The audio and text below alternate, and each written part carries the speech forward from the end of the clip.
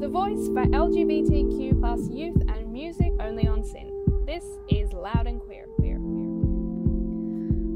Welcome to Loud and Queer, the voice for queer youth and music on SYN. My name is Elizabeth, my pronouns are she, her, I am bisexual, and I'm coming to you on Boonwurrung land, and I would like to acknowledge that sovereignty was never ceded. And hi, my name's Bailey, my pronouns are they, them, I'm bi and queer, and I'm coming to you from Wamba Wamba in Pareppa land, and I'd like to acknowledge that sovereignty was never ceded, and the both of us would like to acknowledge that just the elders of the land, past, present and future, on which we're recording from and on which the SYN studios stand, the land of the Wurundjeri people of the Kulin Nation.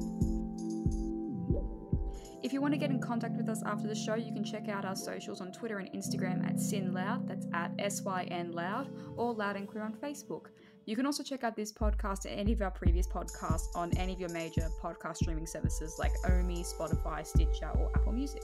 If you want to tune in live, you can go to 90.7 FM to hear us play all the fun music on a Sunday at 3 p.m. or the SYN website, syn.org.au. And if you want to check out the podcast, go to where Liz said. Coming up on the show, we're going to be talking about we're going to have our regular news whip.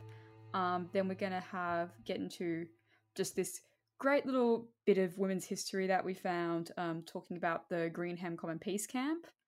Then we're also going to get into a bit of a little more serious topic, talking about the new New South Wales inquiry that's going to be going into queer hate crimes. And then we're also going to have our froth or not for the week. Be back very soon. You're listening to Loud and Queer on SYN.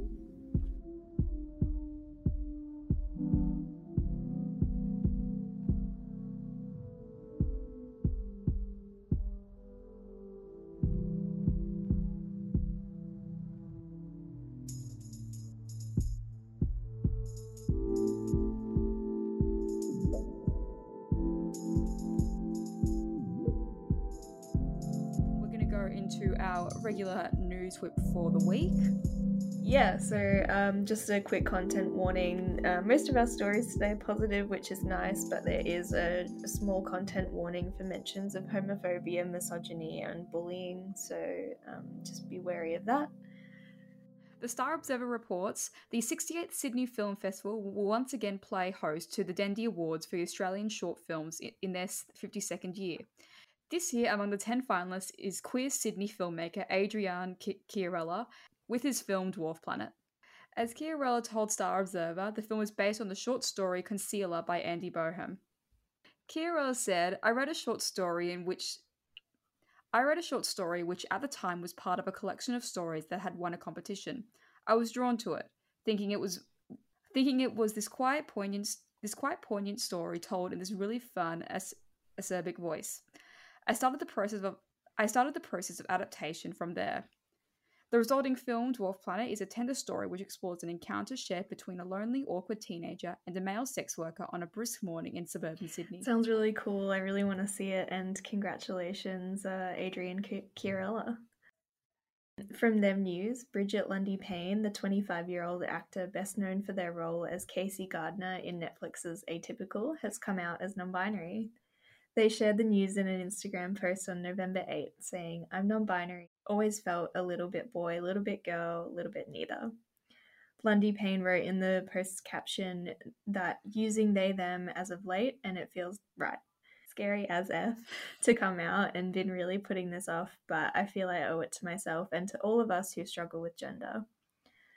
Lundy-Paine joins the small ranks of public figures who identify as non-binary, including the chilling adventures of Sabrina's Lachlan Watson, the Fosters' Tom Phelan, Billions' Asia Kate Dillon, Queer Eye's Jonathan Van Ness, the politicians Theo Germain, singer Sam Smith, actor Amanda Stenberg, rapper Angel Hayes, and one that wasn't included on this list but I would like to include is actor Liv Hewson as well, who is an Australian actor. Congratulations, Bridget!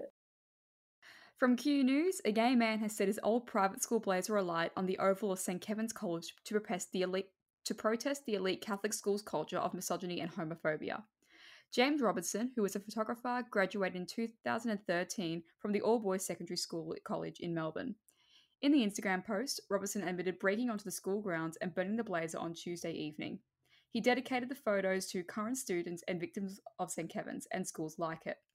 Robinson's addressed the students who feel their identity is slowly being chipped away by a hyper-masculine culture. From Pink News, an anonymous footballer has written about his bisexuality in the wake of Australian pro player Josh Cavallo proudly coming out as gay. Cavallo, 21, was praised for his courage and bravery after sharing his truth last month, becoming the only current openly gay male player playing professional top flight football. His actions have inspired another footballer to open up about his sexuality, albeit anonymously, according to Mundo Deportivo, a Spanish national sports newspaper that published a letter from the anonymous pro. From Q News, a historic piece of Brisbane Pride memorabilia has gone missing. After this year's Pride Fair Day, the Pride flag has vanished from the Fair Day site. Each year, the flag is a significant part of the Brisbane Pride March. During the rally speeches, the original flag can be seen hanging from the balcony above the crowd. As the march commences, a replica of the flag is carried above the crowd as thousands march underneath it up Brunswick Street to New Farm Park. After this year's march, the replica flag was transported to New Farm Park as usual for Pride Fair Day. From there, it was last seen outside the gates to Brisbane's Pride Fair Day on Saturday the 30th of October. Those commenting on the organisation's Facebook page say they saw it there as late as 4 p.m. in the afternoon. Since then, it has not been seen. So the Brisbane Pride Festival is seeking anyone with information to contact them via hello@brisbanepride.org.au. Really hope they find the flag. Yeah, I hope so too. I think it's a bit crap that someone would steal that. It's really important to preserve queer history. Yeah. So if you know where it is, take it back. Bring it back. We're queer and we're angry. In other news, the New South Wales government announced an inquiry into missing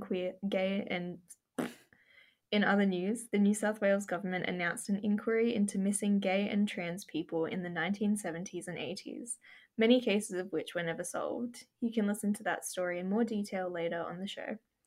And also, NQueer, the Sydney Queer Writers Festival, kicked off last night, and you can still get tickets at nqueer.com.au.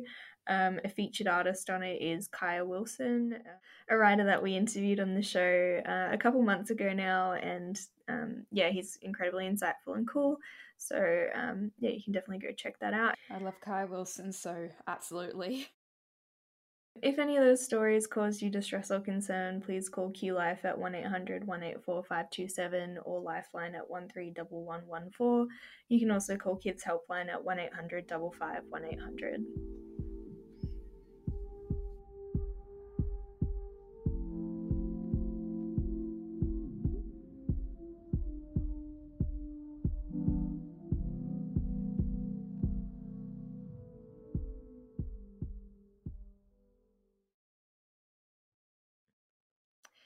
Welcome back to Loud and Queer on Sin. You just heard Now in Space by Montaigne. That's her new single that came out a couple weeks ago. So Hope you liked it. Share it around. You're here with Bailey and Liz, and we're going to talk about some interesting lesbian history now. We haven't featured a lot of lesbian history on the show lately, so I'm keen for this one. Liz, do you want to take it away? Yeah, okay. So what happened is I found out this great story while we were looking up for getting some more stories together for the news whip and everything. And this story originally broke on Pink News, but they would talk the article was reminiscing over this thing called the Greenham Common Peace Camp protest. And what it was this huge camp that was established in the 1980s to protest against the government's decision to allow the US to store nuclear weapons in the UK. And as it was later found out and very shown, it was basically considered a lesbian utopia. Basically, when very cool, I'm interested. That's like the headline to draw you in. I'm intrigued. So how did it sort of start? Yeah, so what happened is that when the it was like sort of found that the UK was going to be storing the US was going to be storing their nuclear missiles in the UK. This Welsh group called Women for Life on Earth set off to Greenham in this huge 8-day protest against the nuclear missiles being stored in Britain. Basically, they realised as they were finishing up the march that this wasn't going to be enough. So what they decided to do was they decided to set up camp outside the military base, and it became known as the Greenham Common Peace Camp. And basically, thousands of women came to this protest and just came to this camp and would just basically lived there. They would go with, like, mothers would bring their children there, just all sorts of people from, like, all sorts of race and ethnicities would come to this camp and just stay there, just as part of this huge protest. And they would do all sorts of things, just like, from what it says, like in the article, they'd make posters, write songs, they'd break into the base, they'd cut holes in the fence. They even made a human chain of around 50,000 women surrounding the entire compound. Very cool. I can't believe 50,000 women were just like outside this base and like the military couldn't get them to leave. Like, did they try and move them on or what happened? They did. The camp itself suffered a huge amount of backlash. I've got it here. It was hit with massive local and national opposition, including from the police, the Ministry of Defense, supporters of nuclear deterrence, supporters of the nuclear deterrent, and locals who would even refuse to serve the women in shops and pubs. So, huge amount of backlash from it, which they mainly talked to this one woman who, the article talks about this one woman who like spoke with Pink News about it, named Sue Say, who went to the compound as well. She said that she planned there to go just for a weekend, and she ended up staying there for 2 years and became a huge activist because of it. So how did lesbians come into this? What made it so queer? Yeah, well, Sue was talking about it and basically saying that how because this camp was just basically, it just became this safe space for women to go to and just find solace in one another. And because of that, a lot of lesbians also came to the camp finding solace in one another and just finding this place where they could be themselves and like interact with other women and feel safe without having to deal with like the rest of society trying to silence and stifle them. So it just became this place where, like, Sue even quoted saying just like, oh, everyone was very promiscuous during the time, but it was just this place where women could, you know, be themselves and love one another without having to deal with the rest of the world hating on them, basically. Like, obviously the world was still hating on them. They had this place where they could be safe and not have to deal with that constant oppression. Yeah, that's really good. And like, obviously quite an amazing thing to have built. Is there any record of trans women being there as well?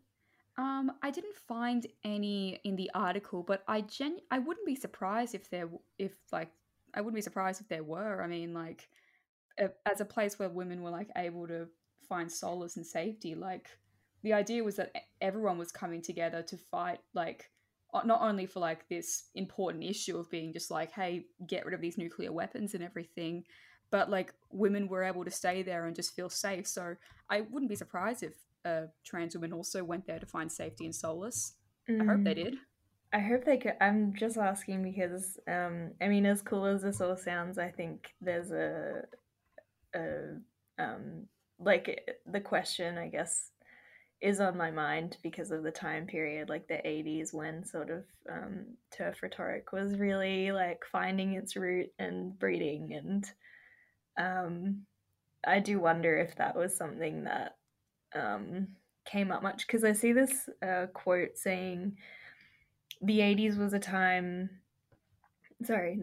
definitely a time when women were exploring non-monogamy. They were exploring what lesbian relationships truly meant. There were lots of women that were together who didn't have sex, or who didn't believe that penetration was good, or who didn't believe this or that. And I guess some of that sounds really cool, like the non-monogamy and like being in like non-sexual romantic relationships and all sorts of things like that, and having that like communal like looking after one another sounds really cool. But then the bit about penetration, I'm like, that sounds like a bit turfy. So Yeah, I'm I sure can there were see like all, you know, with more than 50,000 people, there would have been all different interpretations. But that's something I sort of like, that makes me twig and be like, I hope they were Understandable. inclusive. But yeah, it's I hard hope to so tell. too. But Yeah. like, but yeah, like it was really like this march apparently went on for the longest time, and like obviously it went on with and like I said before, there was like a huge amount of backlash. Like apparently police would really frequently just go to the camp and arrest women there for like no reason. Right.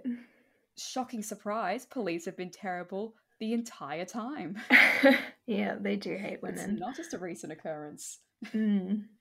Yeah, it's a bit sad to listen to this story, but what was also interesting because Sue is a black woman, as she was like talking in this and everything, but talking about how it also meant that like with all the issues going on and getting arrested and everything, she really said that the whole incident opened her eyes up to also the huge issue with race as well, because she was seeing like very blatantly how she and some of her friends would be treated differently to when like white women at the camp were arrested.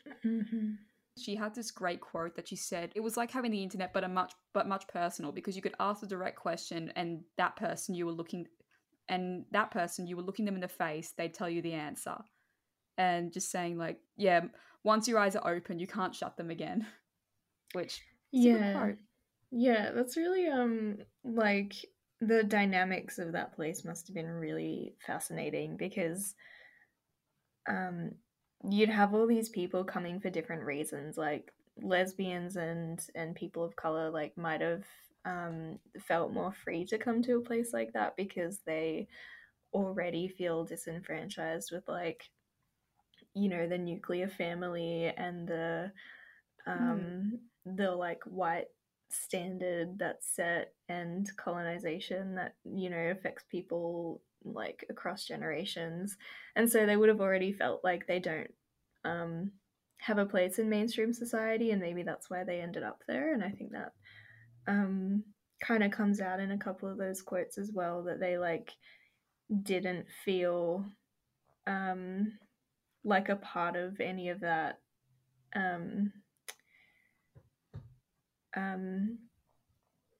you know, the sort of like social mores that we have in like the West, and so they like found their way to this place where they could look after each other but also do something like more meaningful that was ultimately protecting, like, I mean, the world, kind of like, Pretty much, yeah. you know, it's such a denuclearization is super important. So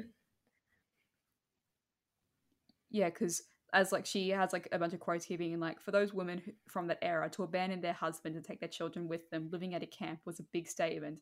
It was saying, I'm not leaving my children with you, I'm taking them with me, and I'm going to save the planet and bugger you. I love that's so that. perfect. Yeah, there's this great quote that she has here saying, women suddenly realized there was something much bigger in the world than this tight little circle of a nuclear family that they weren't happy with. Women who were lesbian back then got pushed into marriages, pushed into all sorts of situations because you couldn't be, society didn't accept it. Unless they understand what it was like to be a woman back then, people won't understand just how revolutionary it really was, and just how much it made men angry. Yeah. It's fascinating. Like, the one thing that I found really interesting as well is that this march started in 1981, so and it went for 8 days. So the camp obviously was started in 1981 as well. But even though like the missiles were finally taken out of the camp in 1991, the protest in the camp didn't actually end until 2000. It was up for 19 years, this camp. That's amazing. That dedication, I love it. I wonder if like there were kids that were like raised there into adulthood. I wouldn't be surprised. Like, because people might have stayed because they had nowhere to go. Yeah, well, Sue was talking about how when she went to the camp, she was 19, and like she's 57 now, and she stayed there for like 2 years, so she stayed there for quite a while, and like it shaped a huge part of like how she is now. And it's, yeah, so I wouldn't be surprised if like kids that grew up in this camp were able to like, yeah, would have like been shaped by those events. Like that'd be really fascinating to talk with someone from that.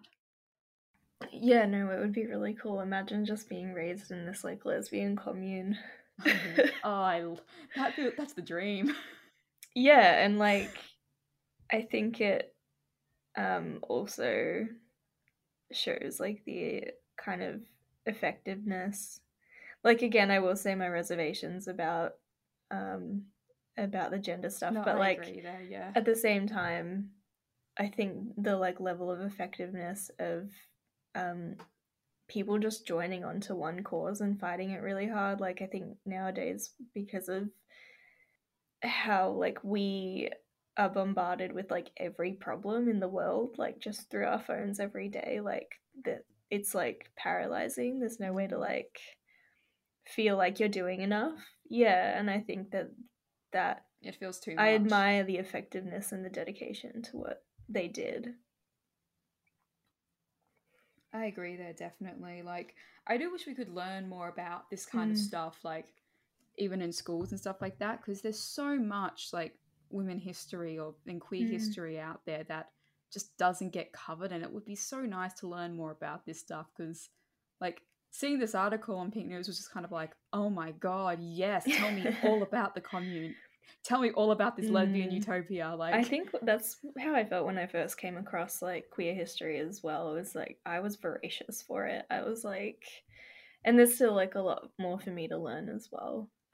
But when I found out that it was there and that people were like putting it all together and writing it down or recording it, like that just made me really proud when I found out all that, because I was like, yeah, we do have all this history and it's been silenced and people are refusing to be silenced, you know? Yeah, exactly.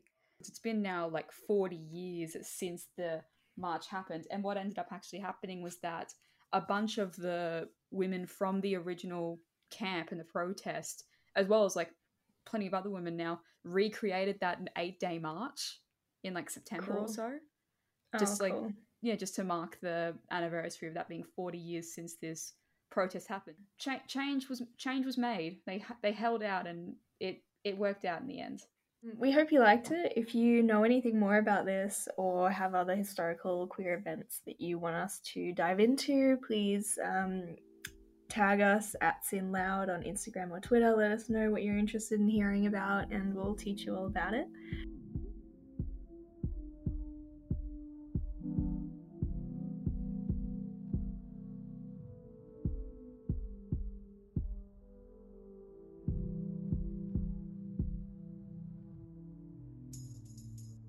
Welcome back to Loud and Queer on SYN with your hosts Liz and Bailey. We're going into our next free range topic and everything, which is, as you was heard when you guys heard the news whip, if you listened to that, we're going to be talking about the new inquiry that is being made in New South Wales. And Bailey, I will let you take that away. Thanks. All right, so very newsy kind of show today. I hope you're liking it. I hope you're interested. I'm really engaged with the news as a journalist, so but I don't get to do much reporting on queer stuff in my day job, so I love talking about it here. I hope that's okay. But yeah, so I'll just dive in. So you might have heard that there's been a judicial inquiry into gay and transgender hate crimes between 1970 and 2010 going ahead in New South Wales, and that was approved by the New South Wales government a couple days ago. And so the Sydney Morning Herald reported that the inquiry is a key recommendation of an 18-month-long parliamentary inquiry released in May this year.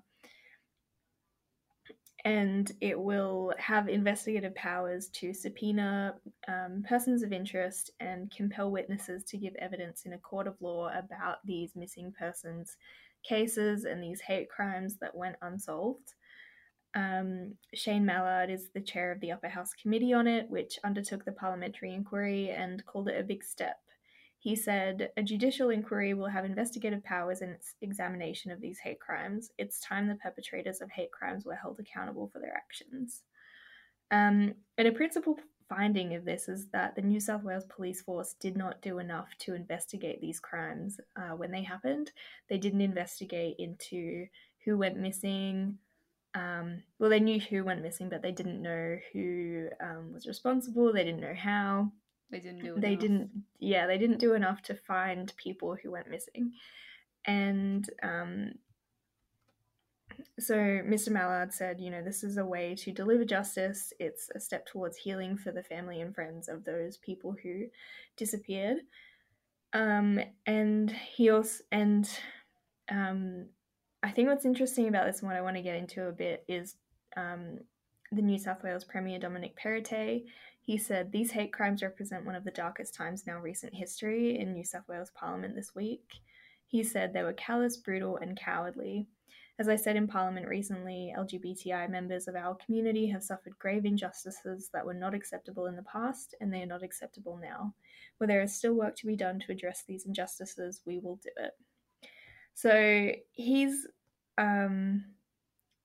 for this. He's approved it, and his government's approved it. And the reason it's been sort of pushed for now, 40 years after some of the crimes, is that there's concern of evidence sort of being unrecoverable if it's left unexplored too long. For instance, witness testimony, people passing away who might know something, but I'm not sure exactly. They didn't specify what evidence they're talking about, but that's just one of my concerns with hate crimes and I guess other human rights breaches. It happens a lot where people are brought to justice when they're really old and it doesn't do a lot, or they pass away during the investigation and it's just never going to actually be enough. Yeah, it's just like, I'd rather them not take, if they are involved, let's not take the secret to the grave. Like, yeah, exactly. And so these crimes, they peaked between the 80s and 90s because of the AIDS epidemic. So gay people were obviously blamed for having AIDS, or for creating AIDS. Like, it was a mess. But so there was a huge stigma that gay people are dirty. We've all heard it before. And so a little bit more background I'll just quickly give. Police investigations point to teenage gangs roaming the headlands of Bondi Beach, bashing gay men and hurling them off cliffs. Jesus. So 2 of these murders at Bondi, or alleged murders, I'm not sure, include the death of a TV weatherman and newsreader called Ross Warren, and his mother is still alive and she's been pushing for this to be solved. She wants to know what happened to her son because I believe his body was never found. And he went missing in 1989.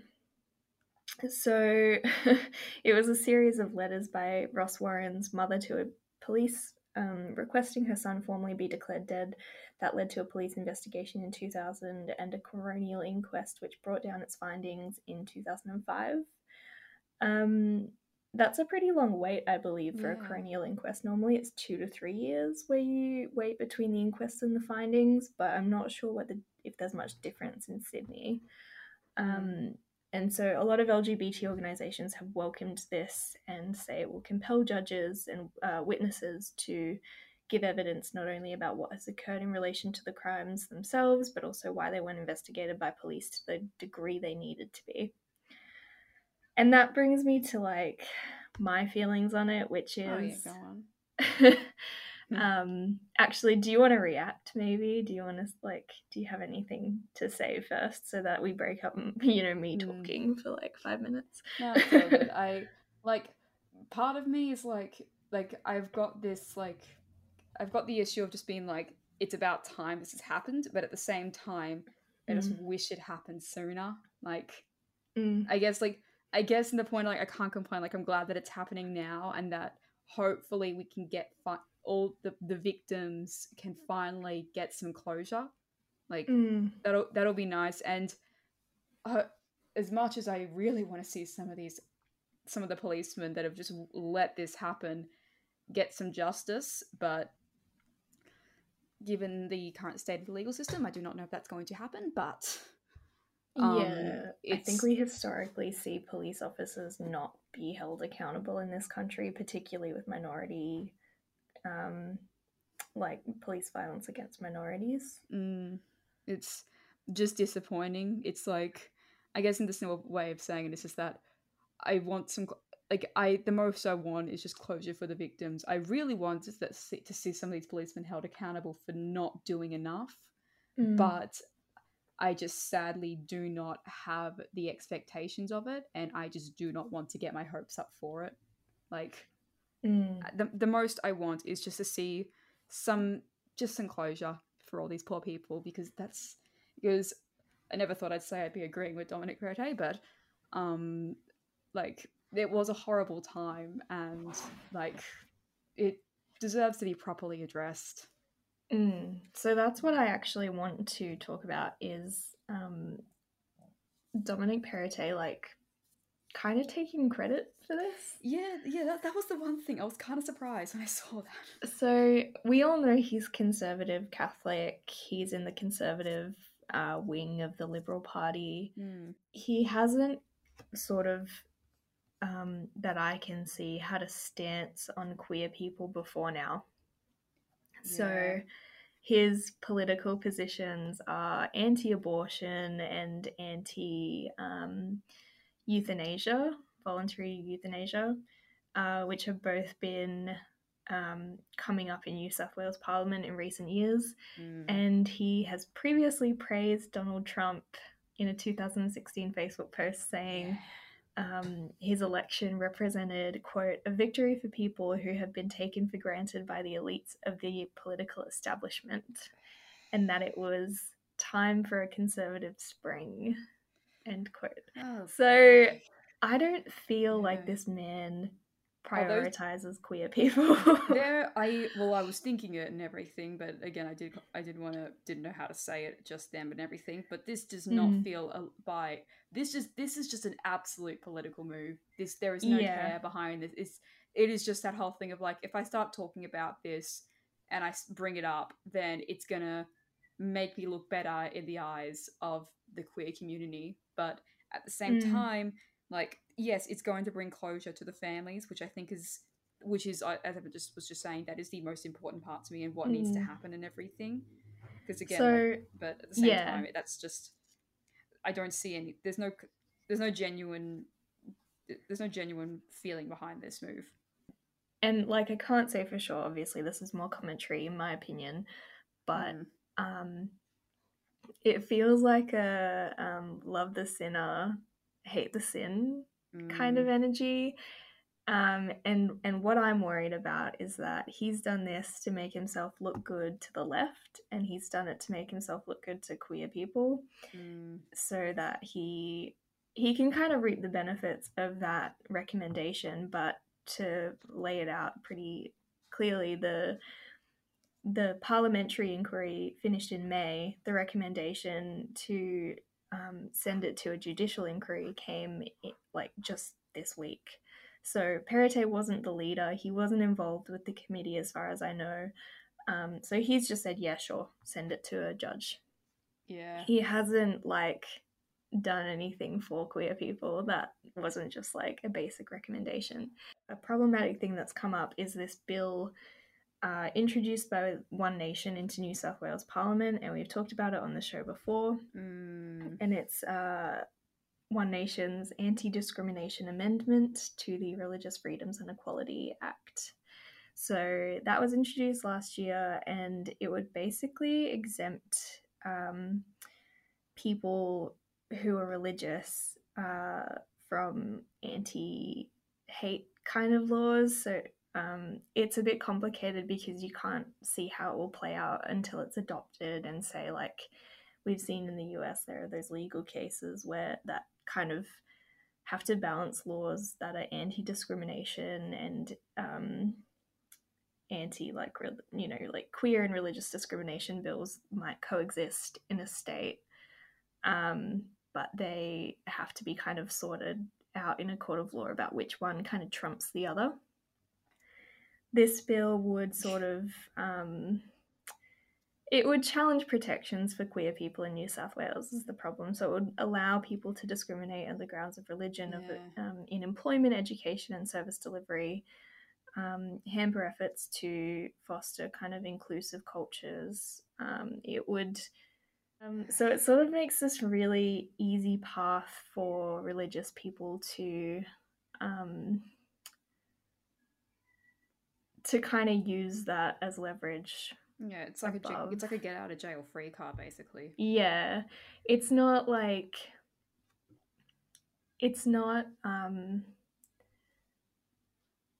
foolproof, but I think what would happen is that you'd get a lot of cases where it just might occur, and then if someone doesn't want to take it to court, they're just discriminated against and they can't do anything about it, like a queer person who maybe doesn't have the money or the time to go to court over something like that. Yeah. So I think it would allow more discrimination, but it's hard to say when it's in the draft phase. The New South Wales government is considering introducing its own law and passing that. So it would be very similar, but it would have more detail than the One Nation bill. So yeah, that's my worry, is that he's doing this for publicity to make himself look good with queers, and then he's trying to slide this one in, make himself look good with the religious and the conservatives, and hope that the queers don't notice it. So that's my like feeling. Yeah. We notice it, Verite. We're not gonna shut up about it. Yeah, I hope we don't. Like, I think that's something that the news doesn't do well, because we don't specialize too well, and we don't have like analysts being like drawing those parallels and seeking comment about that stuff and how it kind of crosses over. Yeah, it's just a whole.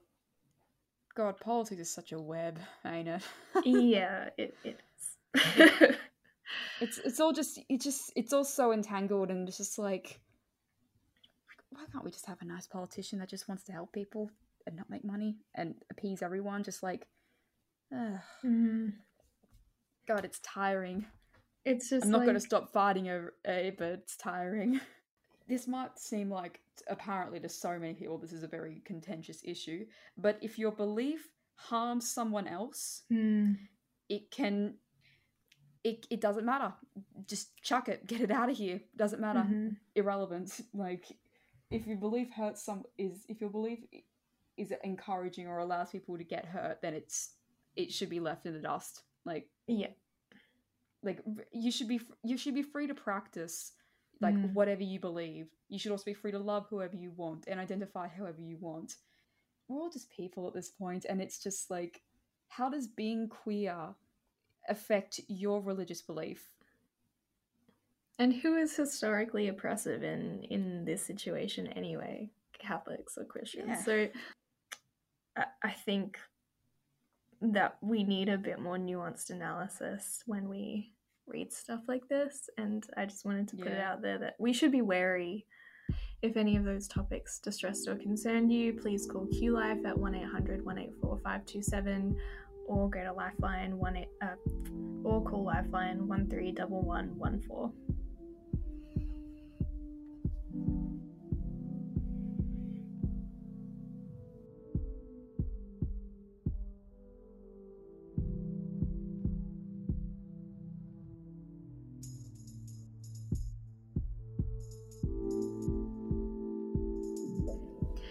Welcome back to Loud and Queer on SYN. You're here with Bailey and Liz.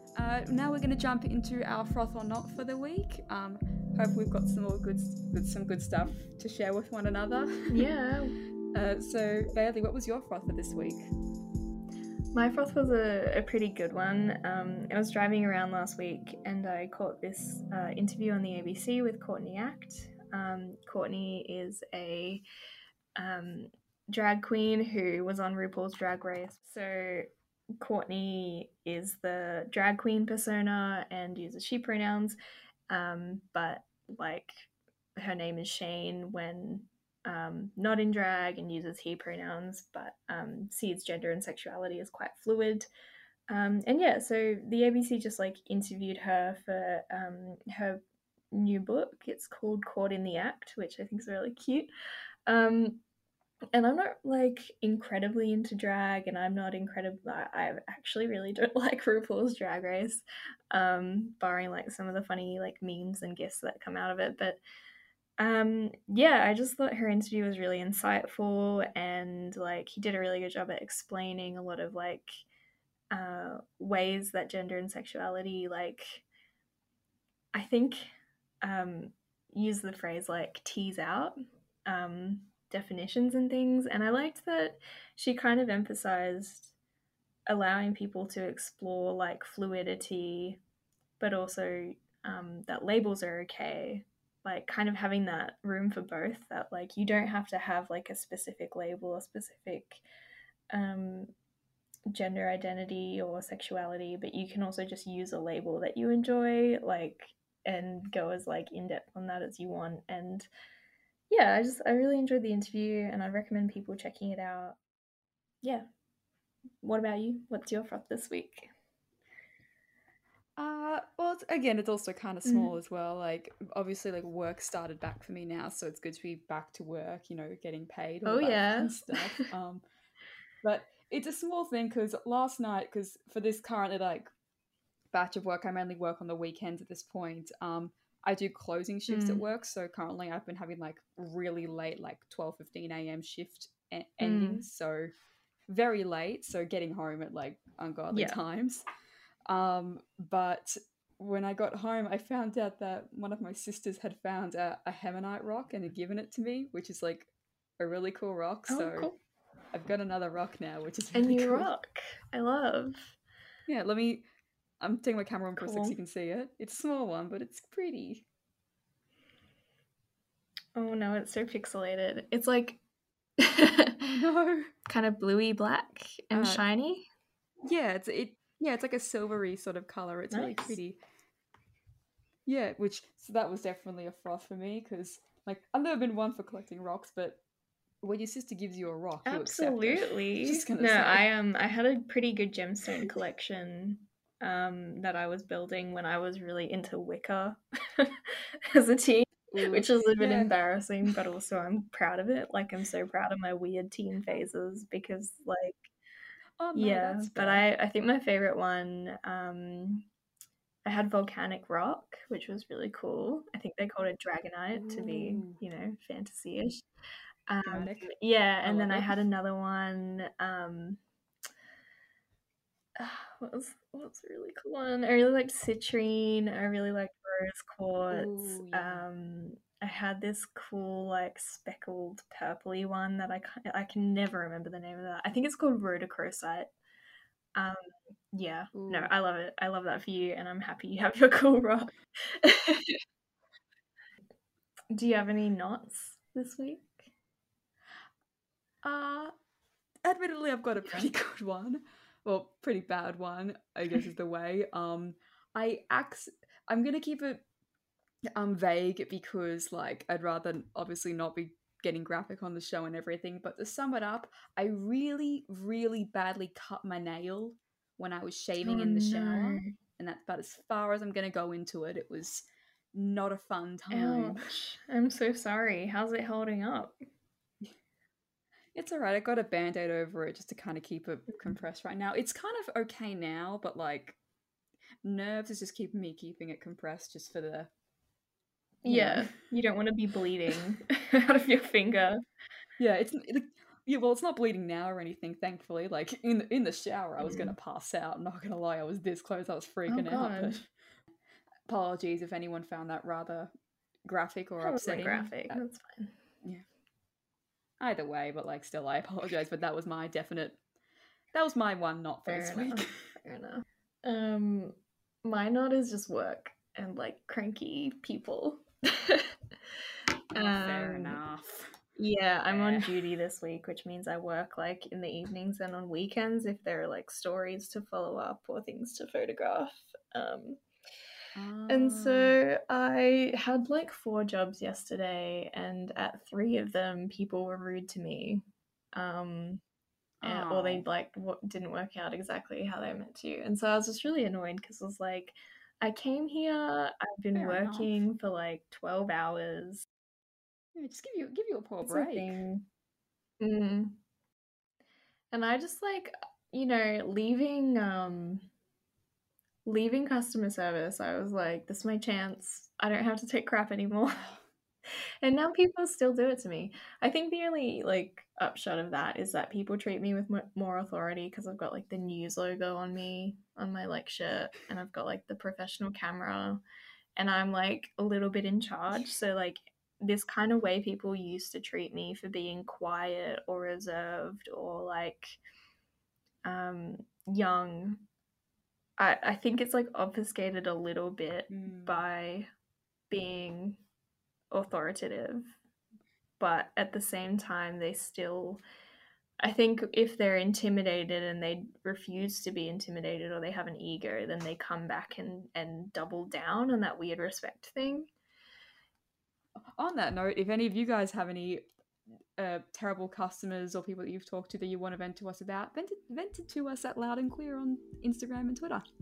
And you're listening to Bailey and Liz on Loud and Queer.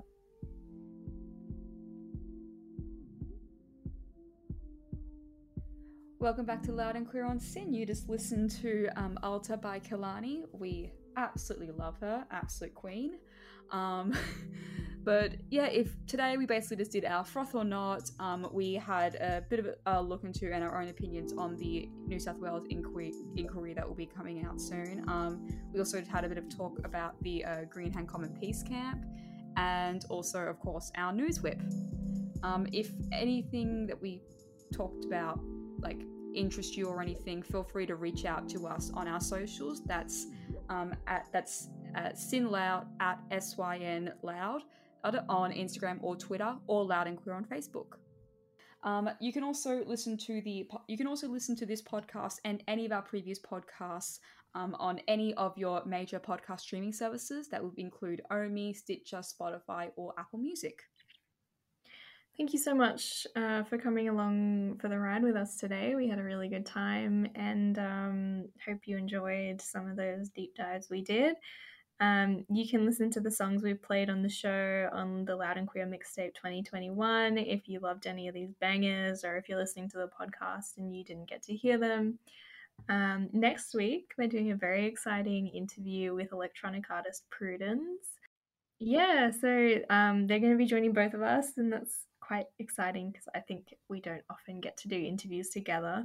Tune in for that next Sunday at 3 p.m. on 90.7 FM or sin.org.au, where you can stream the show live and explore all of the good offerings Sin has. Really hope you enjoy. Thanks for listening to Loud and Queer.